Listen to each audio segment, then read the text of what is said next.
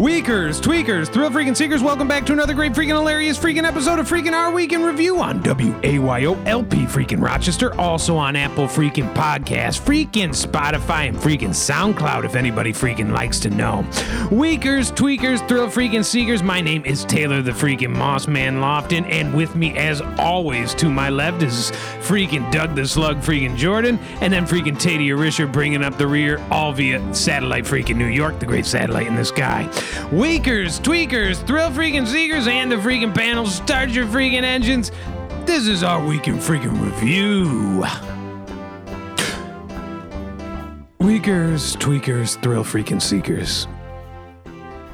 It has been 1 week for some, 2 weeks for most, since we last spoke. Often I find myself sheltering from an explosion of thought. Ideas flashing in front of my eyes like the great sands of time. I see Sir Isaac Newton playing with an apple in his freaking rear, to be honest with you, and then I see Amelia Earhart going down into a great ball of fire, only to be saved by some crabs who then end up eating her alive. These ideas are vast, unending. And yet today, I find myself void of the great vastness of ideas. I feel as though a nozzle on some wild, terrible, forgotten beast. And that nozzle is unable to move, unable to roam around the body of the beast, situated just above the beast's great rear end, below the tail. And though this beast is wreaking havoc, laying waste to all that come before it, I am but a nozzle above the rear end of the great beast, to lie in witness and to wait. For weakers and tweakers, what I am talking about is we have been canceled, banished. Our great radio show on the greatest, goddamn, the worst radio station in the history of the world, WAYO LGBTQ Rochester. Our radio show was canceled for 1 week. And Doug the Slug Jordan, freaking Tadia freaking Risher, myself, we all said freaking Sandy the Sandman Vargas was being paranoid about his cancellation, was overreaching, was being absurd. And yet Sandy the Sandman Vargas couldn't have been more right, because we got canceled for things we said in previous episodes that we cannot say now. And we cannot tell you to go back and listen to those episodes on Apple Podcast, on Spotify, on the now defunct Google Play, or SoundCloud. But those answers lie in that hidden episode that will never be aired, and the episode before it that got us canceled. This might be our darkest hour, but it is true what they say. It is always darkest before the dawn. Doug the Slug Jordan, thoughts now, please. I think that's a pretty good point. It is always darkest before the dawn. We have been canceled before. One time I ate chips in the radio station, and they canceled us for that. So I think we'll get over this one like we got over that one back then. So hopefully, here's to greener pastures. God bless you. Amen. Amen. God bless you. Tadia Risher, and I'm hoping that you share the same positivity that Doug Jordan, but is it possible that our days here at WAYO LGBTQ Rochester are numbered? Well, I'd like to sit here and say that I have the same optimism as my cohort and friend Doug Jordan here.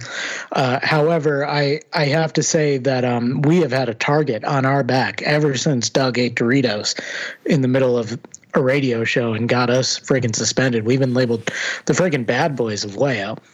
And I just think that we've always walked a little line here at our week in review, whether it's eating potato chips or, well, I guess that's really the only thing that we've done, and then saying some things that the brass didn't friggin' like. So am I optimistic? Yes. Do I think our days at Wayo are numbered? Yes. Well, geez Louise, down in my knees, the person that I would like to hear most from in this moment of great struggle and strife is Sandy the Sandman Farkas. And before we get into our week, we need to discuss the absence of Sandy the Sandman Farkas, who has been in isolation since Thanksgiving. And he hasn't come out of the garage holdup. He is locked away in a cold, dark garage with only a space heater, several space heaters to keep him warm, lying in wait for justice to rear its hopefully beautiful but sometimes very ugly head and say, this is not right what has been done to him. Doug Jordan, can you speak a bit on his behalf on the circumstances that Sandy is in and perhaps a way out of that dark tunnel he is trapped inside? Well, he is inside a dark tunnel, though there is lights in the garage that he could turn on easily if he wanted to. But I think he likes to sit in the darkness with just the glow of the space heaters illuminating him. He's in a tough spot. He's pretty hurt. He's pretty upset. In his mind, he did no wrong.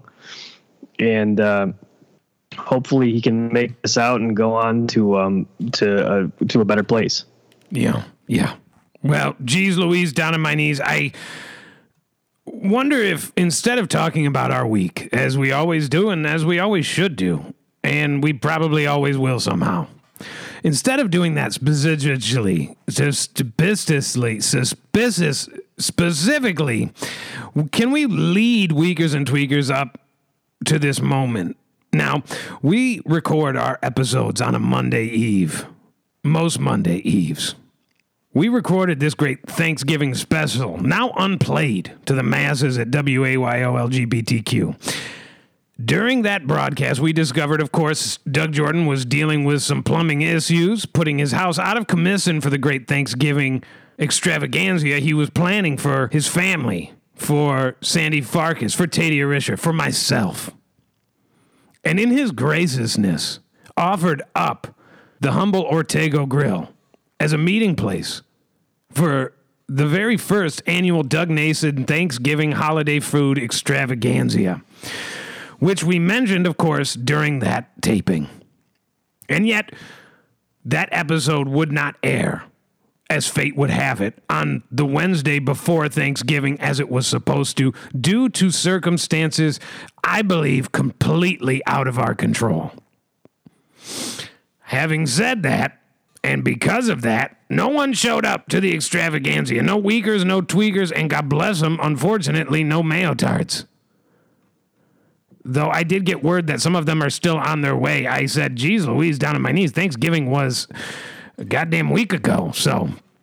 Yeah, and we did have several of them lining up outside the Ortego Grill on Black Friday, waiting to get in, and we had to turn many of them around and tell them, no, that was yesterday. Yeah. But I don't know how they would have even freaking heard it because we didn't even do the show. So obviously it is a simulcast. It's available as a podcast, also as a radio show. It is a freaking radio show. Now, the Thanksgiving that we had was very intimate. I'm sure Doug Jordan could say that because the guest list was sparse. And yet it might have been exactly the reprieve that we needed without knowing how much we needed it. Doug Jordan, to speak a little bit about what was served and the verve of this Thanksgiving extravaganza.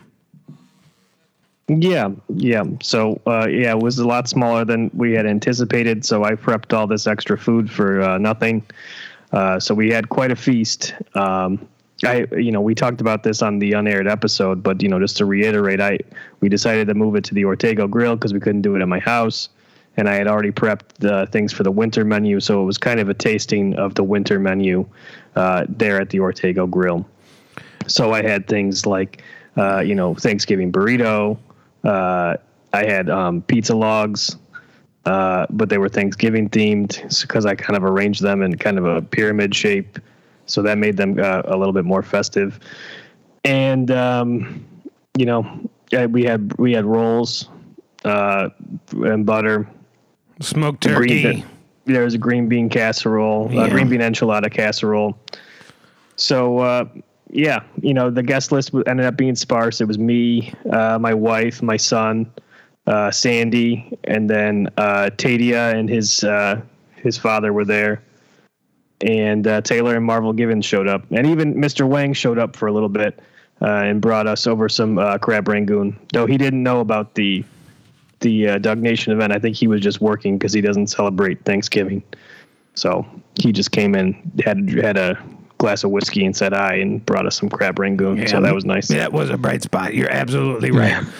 Now, the food, though bizarre and unorthodox, stuffing rice and beans inside of a turkey and then smoking it for 12 hours is not that bad, I gotta say. I'm impressed with what you did. The Thanksgiving burrito was disgusting in kind of a delicious way. And speaking of something that was kind of disgusting in a delicious way, Tadia Risher, can you explain kind of the relationship that has developed between you and your father for Weakers and Tweakers who might not have heard? Yeah, absolutely. And thank you for the blessing. And I'm very horny. So my father, as Weakers and Tweakers friggin' may or may not know, had a stroke after my mother left him for another man. And he's a bit of a friggin', I guess a vegetable is sort of the kind way of putting it. He can't really communicate other than blinks with his eyes, and he's confined to a wheelchair, and I have taken on the responsibility of full-time caretaker, which is a thankless job. It doesn't pay me any money. Sometimes it's absolutely hilarious, and sometimes, like Taylor said, it's disgusting. It's a lot of diaper changing, a lot of feeding, which, hilarious and disgusting as the food was at Thanksgiving. It was mushy, and that was easy to feed my father. So, Doug, thank you. I'm out of the bunker now, which is great, but I feel like I'm in a different kind of bunker. Well, it's funny that you mention that he's a vegetable, because sort of the way that you broke it to us was you said in our group text about Thanksgiving, you said, "Oh, and I'm going to bring a vegetable." And everybody thought that you meant a dish to pass. And then you showed up with an old man who is the victim of a stroke. Yeah. It wasn't odd situation to put us all in that moment. Yeah, and I apologize because when I sent that, I was pretty high.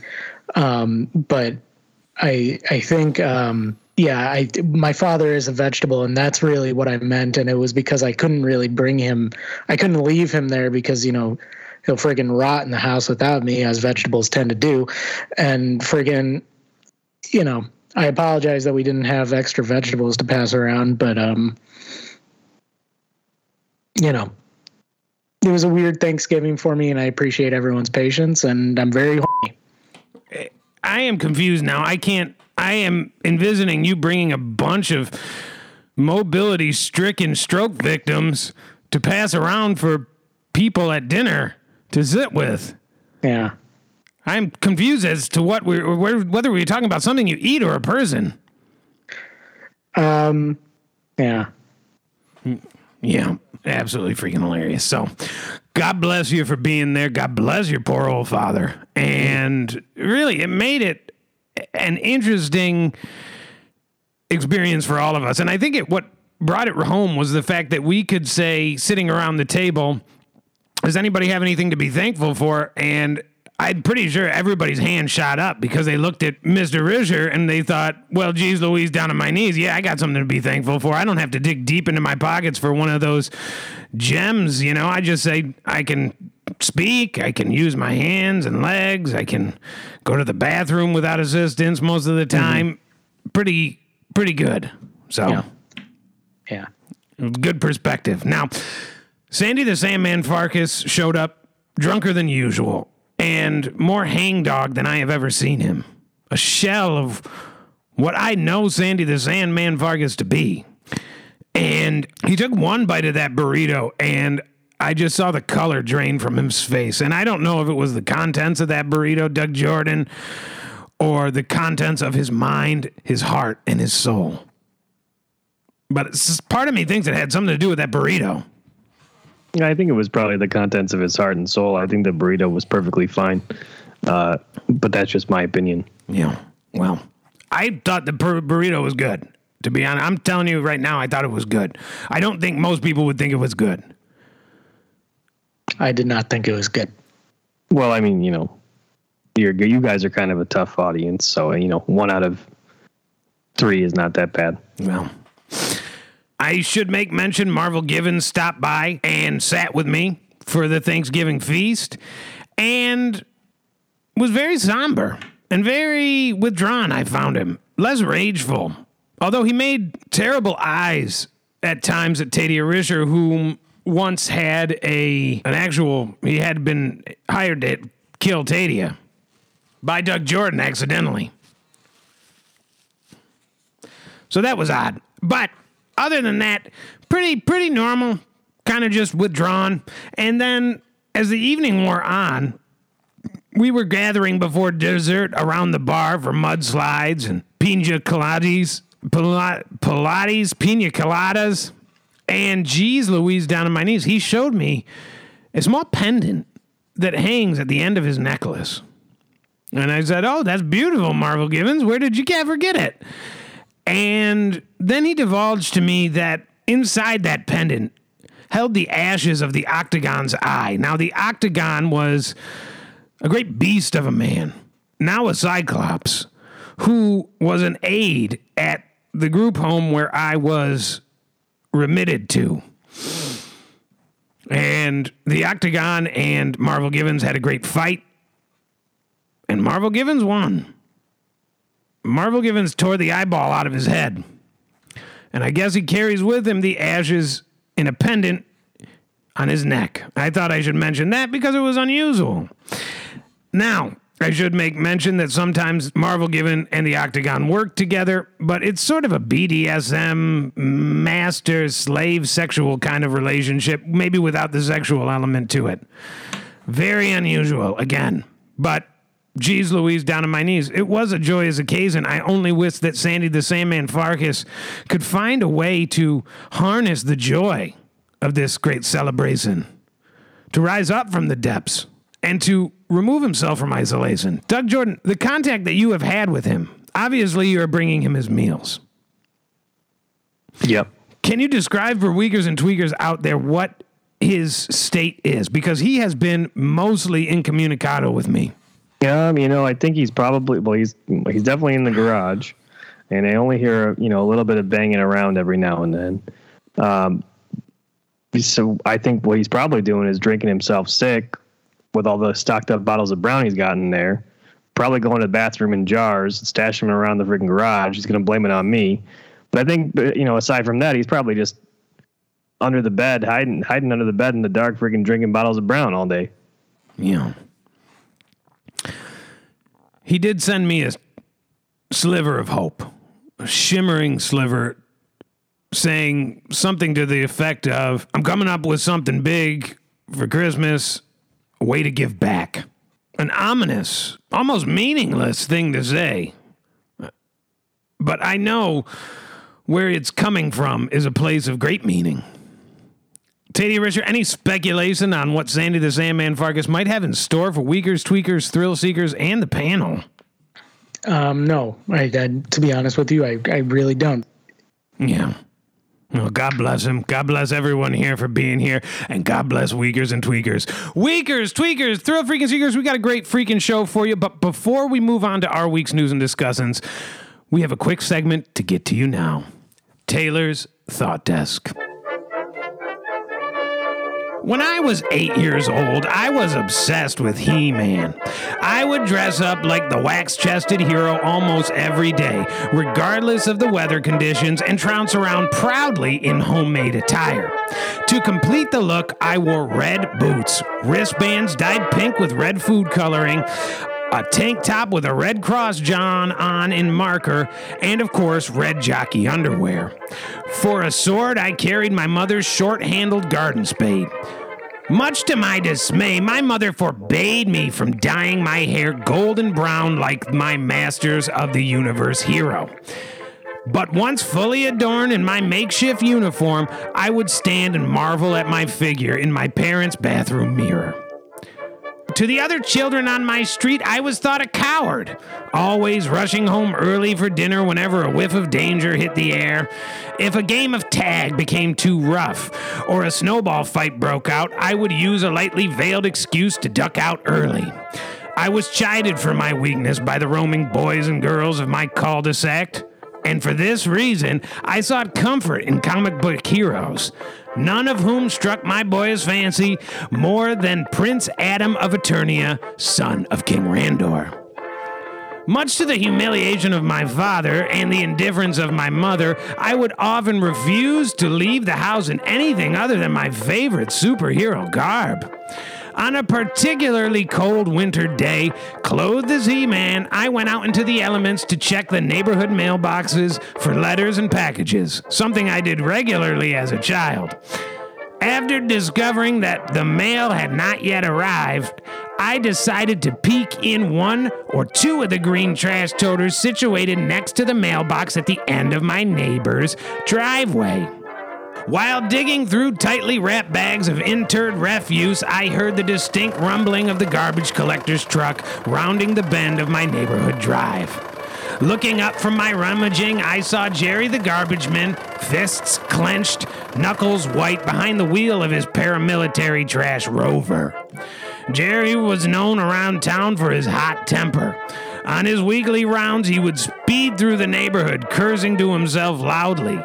He was older than my parents, within the ballpark of 60, this much I know. He wore a yellow reflective vest atop canvas coverall work bibs. His round face was tanned and wrinkled, and he never smiled. I was terrified of him, and even more worrisome, the notion of being caught rummaging through garbage, his rightful property, caused me to shake violently. I quickly scaled the mailbox and climbed inside the green toter, shutting the lid so as not to be discovered. There I hid, trembling with fear. I huddled among the torn bags of cold garbage and listened for the approaching truck. Each nearing stop was announced by the hiss of the air brake, followed by Jerry's muffled curses and the shoveling of his boots, and finally a whirring of the trash compactor. As the repetition of sound grew louder, my fear of discovery expanded. Terror pulsed violently from my innards. I desperately clawed toward the belly of the toter, tearing at swollen trash bags like a fleeing rodent in an effort to escape the terrible wrath of Jerry the Garbage Man. And I continued to rip frantically through garbage-filled bags until I reached something very cold, very slippery, and very wet. The footsteps and the curses were now close, and I decided to play possum in a trash can. I lay frozen in cold trash as Jerry approached the very toter that I was stowed in. In a single motion, I felt Jerry tow the bottom of the wheeled container forward while simultaneously tilting the lidded top backwards. I sloshed to the listed side of the toter and heard Jerry groan and curse when he felt the shifting weight. It dawned on me then that a trash receptacle was an imperfect place to hide from a garbage man. Each pothole on the road beneath felt like artillery concussions inside the toter, and my mind raced frantically for a solution. I had been warned many times about the dangers of playing in trash compactors by my father, and I was aware that the moment when I was to be heaved, along with the clawed and dismembered bags of refuse, into the belly of the worrying beast was soon arriving. As I jostled inside the toter, I felt a sharp pain in my side and reached to locate the foreign object. In the blackness of the trash compactor, my hand clasped a short but firm metal blade. Instantly, I recognized the contours of the stamped steel, the smoothness of the wooden handle. It was my mother's garden spade. Clutching the blade, I thought of my brave hero, Prince Adam of Eternia, son of King Randor, ruler of the kingdom of Eternia. I felt the toter stop for a moment and then shift suddenly, likely orienting the receptacle's opening with the great mouth of the trash compactor. Jerry's rear-loading garbage truck was not outfitted with the hydraulic lifting mechanisms seen on more modern disposals, so he was forced to physically lift the toters over the lip of the rear of the truck at each stop, an act that always seemed to cause him much consternation. I knew this because I had watched him do it many times during breaks from school, 6 days, and such.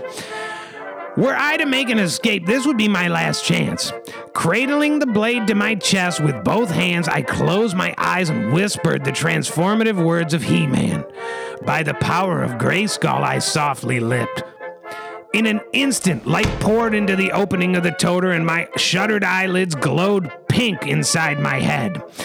I leapt forth from the waste-filled depths, and standing atop the garbage with my sword raised above my head, I shouted, "I have the power!" I heard a gasp of breath and a shuffling step, and I opened my eyes to see Jerry frozen in disbelief, his eyes black and bulging, mouth agape. "Oh my God," he uttered, and then clutched both hands to his spasming chest. And I too stood paralyzed, hands folded around the raised garden tool, unable to comprehend the power I had unleashed upon my captor and nemesis. In his eyes, I saw the horror of defeat. His mouth struggled to produce any words.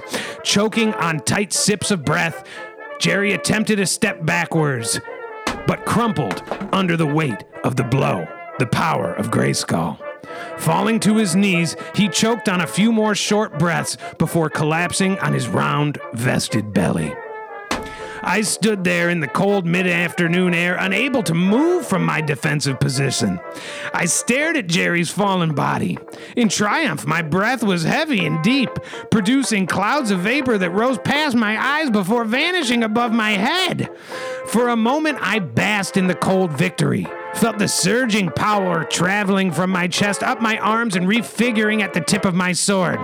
I felt the gentle, congratulatory air tickle my naked shoulders and whisper, "Attaboy," around the helix of my ears. Felt fire, felt brimstone, both waiting patiently for my next command. I took it all in, locked in pose, before looking down from my lofty garbage perch and noticing that my arms, legs, and torso were covered in what appeared to be cold spaghetti and marinara sauce. Green and brown bits of wilted icebergs speckled the deep red tomato undercoat. Instinct brought my tongue sweeping across my lips, tasting the sweet and familiar ragu that covered every square inch of my body. It appeared that I had clawed through a bag of pasta dinner table scrappings.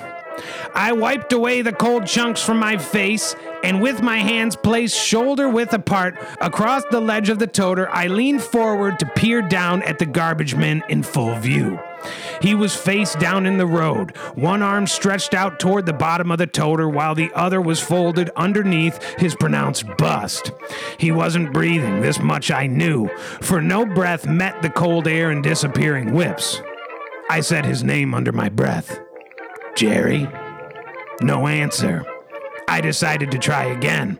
The strength I had felt moments ago surging through my shoulders and chest had detached and retreated to its home in the pit of my stomach. I leaned forward in hopes that my sheepish voice would cut through, but in doing so, the receptacle tipped, heaping the spoils of the spaghetti and meatball marinara, myself, and the toter atop Jerry. When he didn't make a sound, I knew Jerry was dead. After that, I was no longer thought of as Taylor the coward, Taylor the milksop. I was Taylor the spaghetti monster, destroyer of worlds, killer of beasts.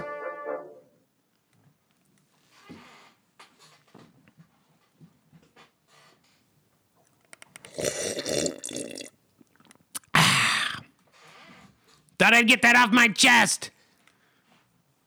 Yeah, we got a lot to unpack there. And if What do you Sandy mean?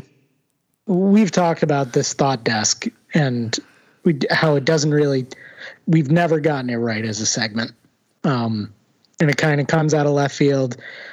You often make other people read it, even though it's not their thoughts. It's very out of context. And I mean, this one lasted a very long time. Yeah. A very long time. And it turned out that it was essentially about you killing your garbage man. Yeah. I wanted to write something from the heart this time, Doug Jordan, and I wanted to feel the feelings I had. As I started to write about this story, I felt it all over again. The triumph, the victory, and the cold realization that I had killed a man.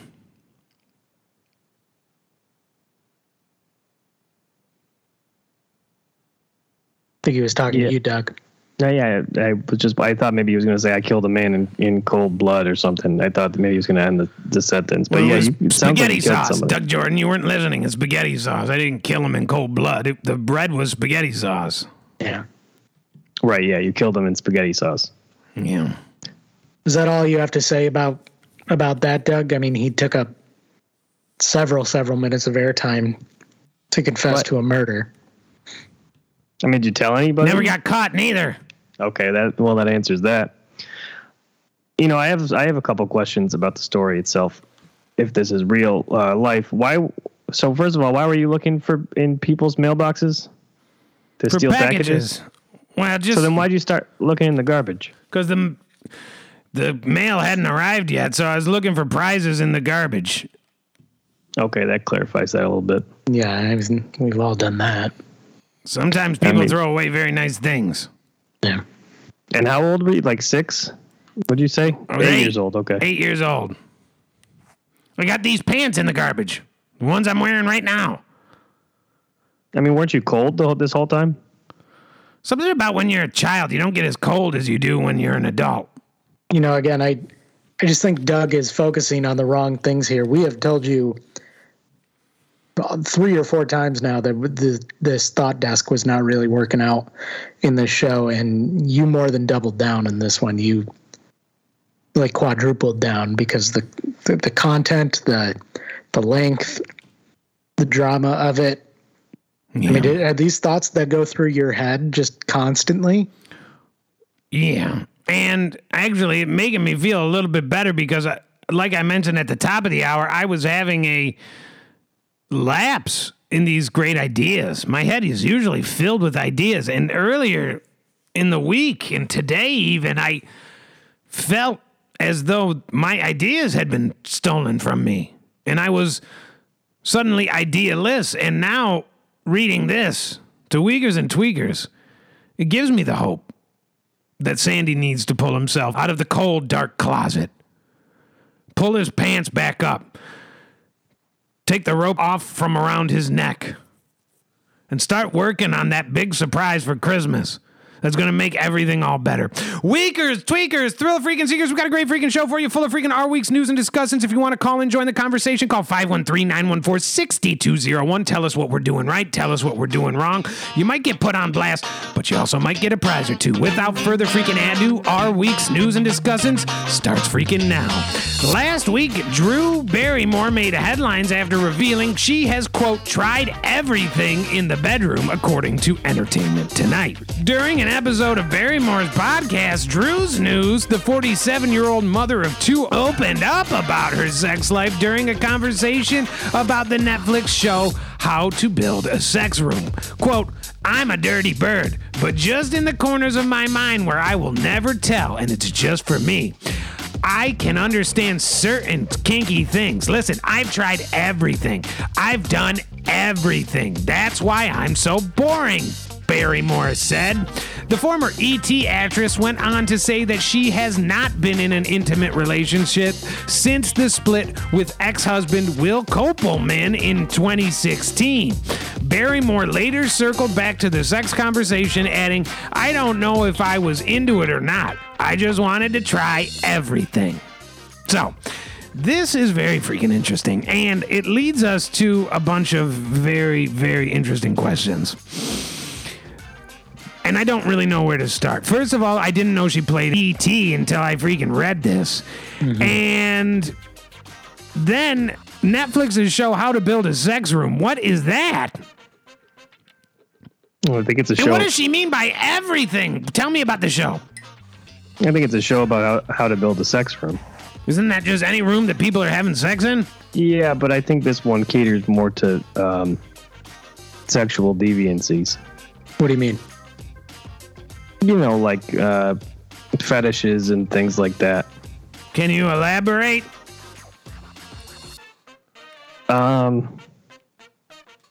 Like somebody dressing up like E.T. or something. And then doing what? Having sexual intercourse. How would they begin? What would be the first thing they'd do? The first thing that you have to do is get consent. Yeah. Mm-hmm. Then what? And then from there, usually there's, a contract that's signed by each party. Maybe a little foreplay. Can you describe what that would look like for maybe E.T. and some other sort of masked monster? Yeah, maybe somebody puts a trail of Reese's Pieces on the ground. I could imagine E.T. with a freaking candle in his rear end, freaking melting from the top, getting off on the heat. Yeah. She's tried everything. Doug Jordan, what are some things sexually, some kinky little things, kinky, dirty little things you've tried? Tadia Risher, of course, we know the vast depth of this answer in regards to Tadia. But in terms of Doug Jordan, you're kind of a blank slate, an enigma. I don't want to talk about this. I feel like you should give this to Tadia Risher since he's so open about talking about his sexual act. Well, no, because I'm a little offended about this story because I actually have tried everything. There's things that I know Drew Barrymore has not tried, because if she did, she wouldn't be talking about it on the freaking radio or Entertainment Tonight or whatever she's talking about. So I think she's blown a lot of smoke up people's rear freaking ends, which is something that I've done in the bedroom. And I doubt that she's done that. So shame on you, Drew Barrymore. Doug, what are some of the kinky things that maybe she has done, that maybe Uyghurs and Tweakers should give it a try? Yeah, what are the sort of the milquetoast kinky things maybe that you get into? Maybe like kissing or nuzzling? Yeah, but again, I don't really want to talk about this on the radio, but, those are I thought you said you were horny, though. Yeah, I wasn't even asked if I was horny today. Yeah, it's been a hell of an episode, and it's been a hell of a week. And I'm sorry. I apologize, Doug Jordan, for not asking you how horny you are. Obviously, I wish we could get to that. I just thought there were more pressing things like how kinky you are in the bedroom, and what does that look like for people who are on the other end of a receiver listening to this radio show. And you are dodging that question at every turn. Mm-hmm. Yeah, well, I don't like to talk about those things on the. I already gave you a good answer about somebody dressing up like E.T. and putting Reese's Pieces on the ground. That's a good point. Yeah, but you never told us where the Reese's Pieces go. Where does the trail lead to? In the movie, I think it leads to a closet. Oh, you're talking about E.T. this whole time? You know what? Dressing up like E.T. This is the second time. Doug Jordan for Uyghurs and Tweakers, he does this. After our Thanksgiving dinner, he just likes to switch everything. We think we're talking about real life and getting down to something important. And then he just turns it into a movie. At Thanksgiving dinner, after we finished, he was like, oh, maybe Thanksgiving dinner is coming to a close, but Hanksgiving dinner is just about to start. And he pulled out all these DVDs of Tom Hanks movies. Forrest Gump and Castaway and Polar Terminal. Express. And yeah, he had 2 copies of The Terminal. Yeah. Big. Yeah, nobody wanted to watch Big. Big's a great movie. It's an underrated film. A League of Their Own. You kept trying to get us to watch A League of Their Own. It's not even the lead in that movie. That Thing You Do is pretty good too. He wrote and directed it. Yeah, that's true. Philadelphia was the only one I was ready to watch, but you. Yeah, that's a good one. I like when he shows his lesions.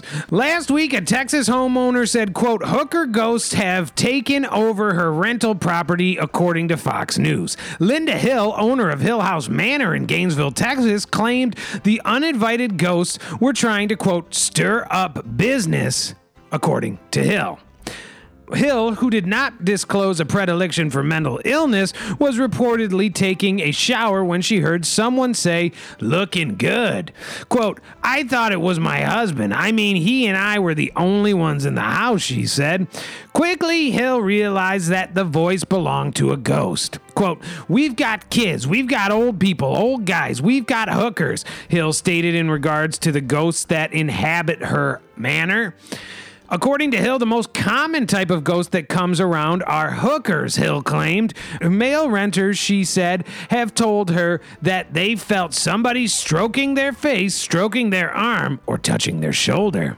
So, geez Louise, down to my knees. Now, I know a thing or two about hookers. Mm-hmm. And generally, and I don't want it to get too graphic, Doug Jordan, if they're stroking, it's not going to be your face, arm, or shoulder, if you know what I mean. Mm-hmm. So this could be anybody. This could be Doug Jordan when he dies, trying to start some foreplay by stroking someone's arm. Freaking leaving a trail of Reese's Pieces into someone's rear freaking end. I don't think I would do either of those things as a ghost. I think I'd probably just, hide into a closet and just pop out when somebody least expects it. Let me pose a question to the panel. Sure. And that's hilarious. Now, if you sensed an unearthly being, a ghost, if you will, an apparition in your vicinity, and you're in bed and maybe you're playing with yourself and then you sense it, would you make efforts to call the ghost in, invite the ghost to join in the action? Or would the possible consequences, and maybe elaborate on what those are if you feel this way, deter you from offering up an invitation? An olive loaf, if you will. Doug? Yeah, I'm thinking about this one, and I don't know if I would have sex with a ghost.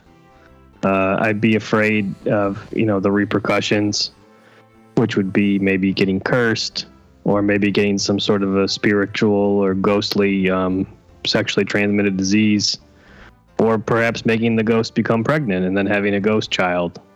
And I'm not interested in maybe having, half ghost, half human. I don't know what even that would freaking look like. So I don't think I would have sex with a ghost. But it'd be easy to take care of that ghost child. Can't kill it. Yeah. Well, how would you kill it? That's what we said. You can't kill it. You don't have to feed it.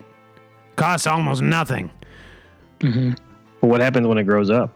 You move away. I don't know. You move. You get out of there. Yeah. What else happens? Well, then maybe the ghost will follow you. The ghosts are usually stuck in the home. Yeah.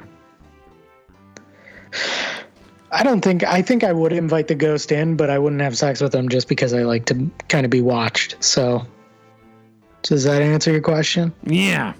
Okay. I wonder if it helped with the cleanup. Last week, Jay Leno was discharged from a hospital 9 days after suffering from severe burns from a gasoline fire, according to People. The 72-year-old former Tonight Show host left Grossman Burn Center in Los Angeles after he was seriously burned in a garage gasoline fire. Center staff shared an image of the smiling comedian alongside several of his caretakers. Leno will receive follow-up care at the Grossman outpatient burn clinic for the the burns to his face, chest, and hands that he received during the fire at his home garage. According to reports, Leno underwent treatment involving surgical excision and grafting procedure, which removes unhealthy tissue in an effort to promote wound healing and reduce the risk of infection. His physician, Dr. Peter Grossman, said that with Leno's burns, quote, much of the thickness of the skin was injured in some areas, so unhealthy tissue was being removed. Grossman stated, quote, I am pleased with Jay's progress, and I am optimistic that he will make a full recovery. So, geez Louise, down on my knees. There's a lot to this one, too, and I don't want to miss anything at all. First of all, Mr. Grossman, Peter Grossman, owner of Grossman Burn Center, also owner of another location known as the Grossman Outpatient Burn Clinic. He has the center and the clinic. This guy's got the whole freaking burn clinic center cornered in Los Angeles. He's your premier doctor. Now, he said much of the thickness of the skin was injured. Now, when I think thickness and I think Jay Leno, I think of one specific part of his body in particular, and it's not his dangly Johnson, Doug Jordan. I can see you thinking it. Though I'm glad that your mind went there. It shows that you're working harder to be engaged in part of the radio show. The thickness that I am thinking of is this massive chin he carries on him. Yeah.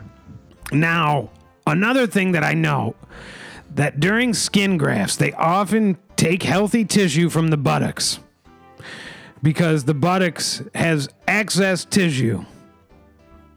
Now, Jay Leno, though he has a large chin, he never had what one would refer to as a true butt chin.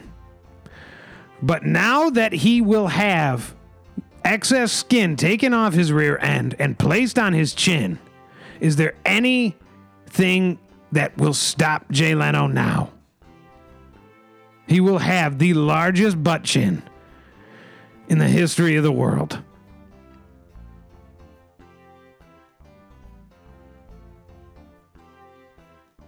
Honestly, I don't think that there would be anything that would stop him now. I think that, I agree with you. I think you would have the largest butt chin in the history of the world.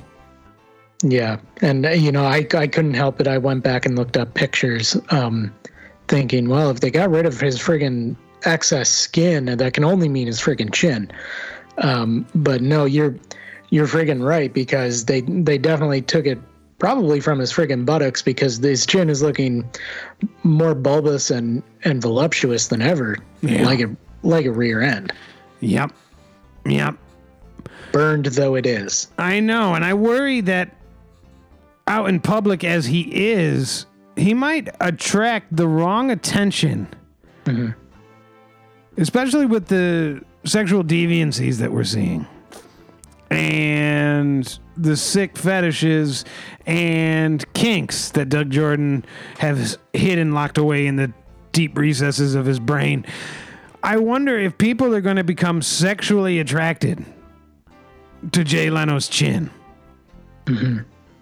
And if he may be accosted, as so many comedians these days are being accosted at live shows. Maybe he'll be bum rushed on stage. Chin bum rushed. I don't know. It's food for thought. Obviously, hearts go out to freaking Jay Leno. God bless you in your garage and all you've done for the great automobile of America. Yeah.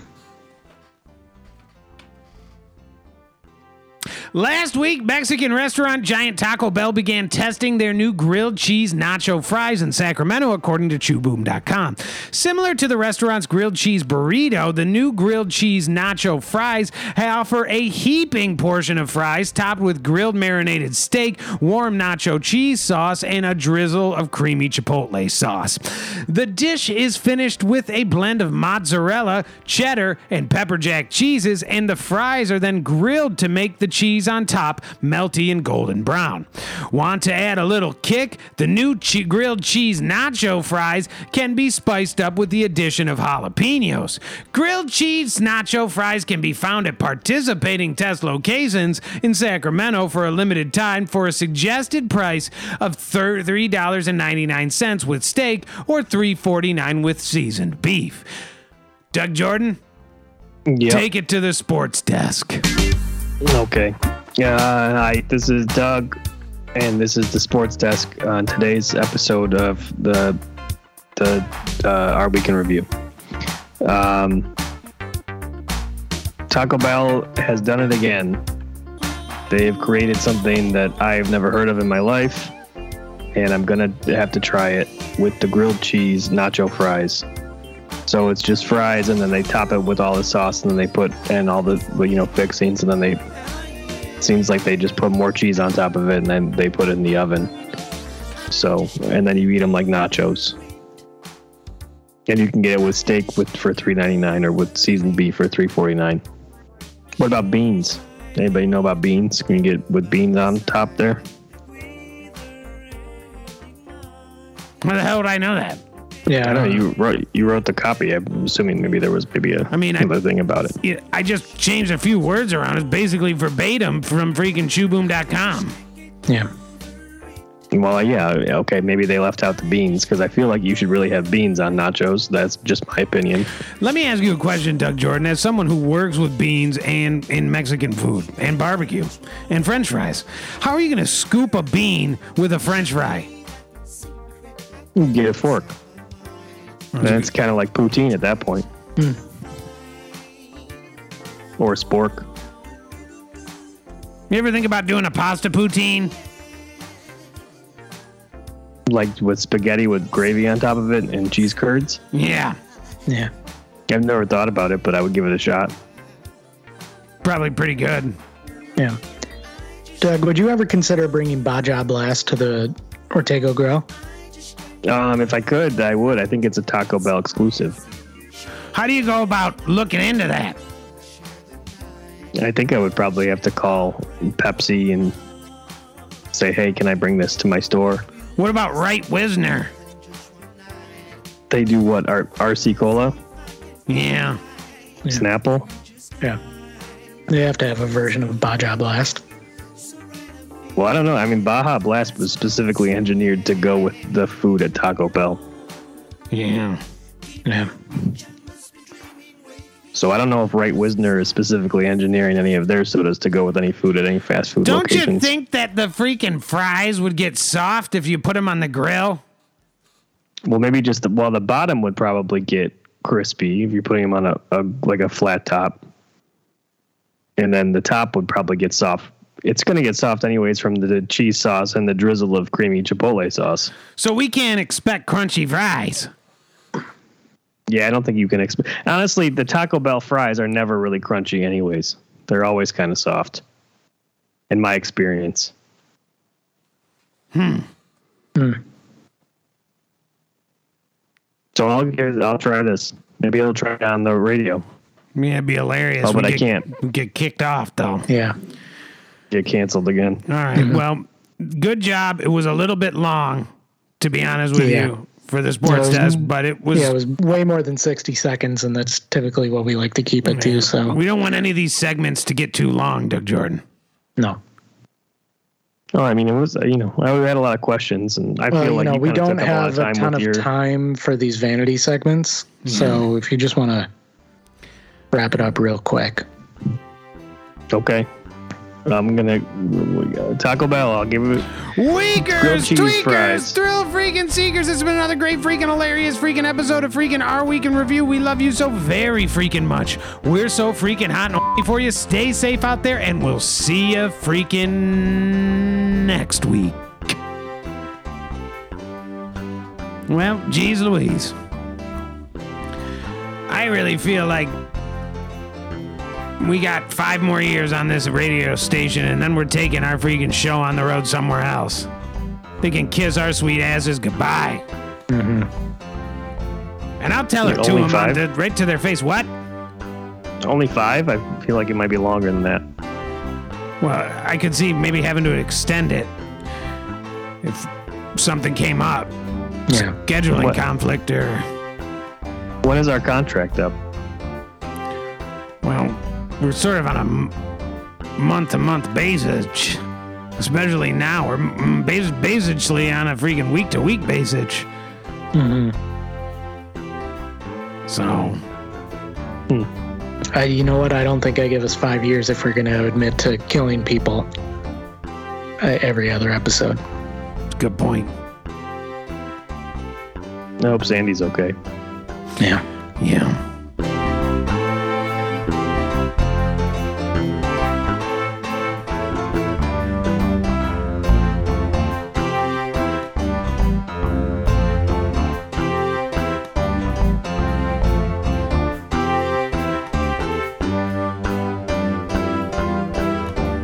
This has been a production of Our Week Studios. WAYO LP Rochester.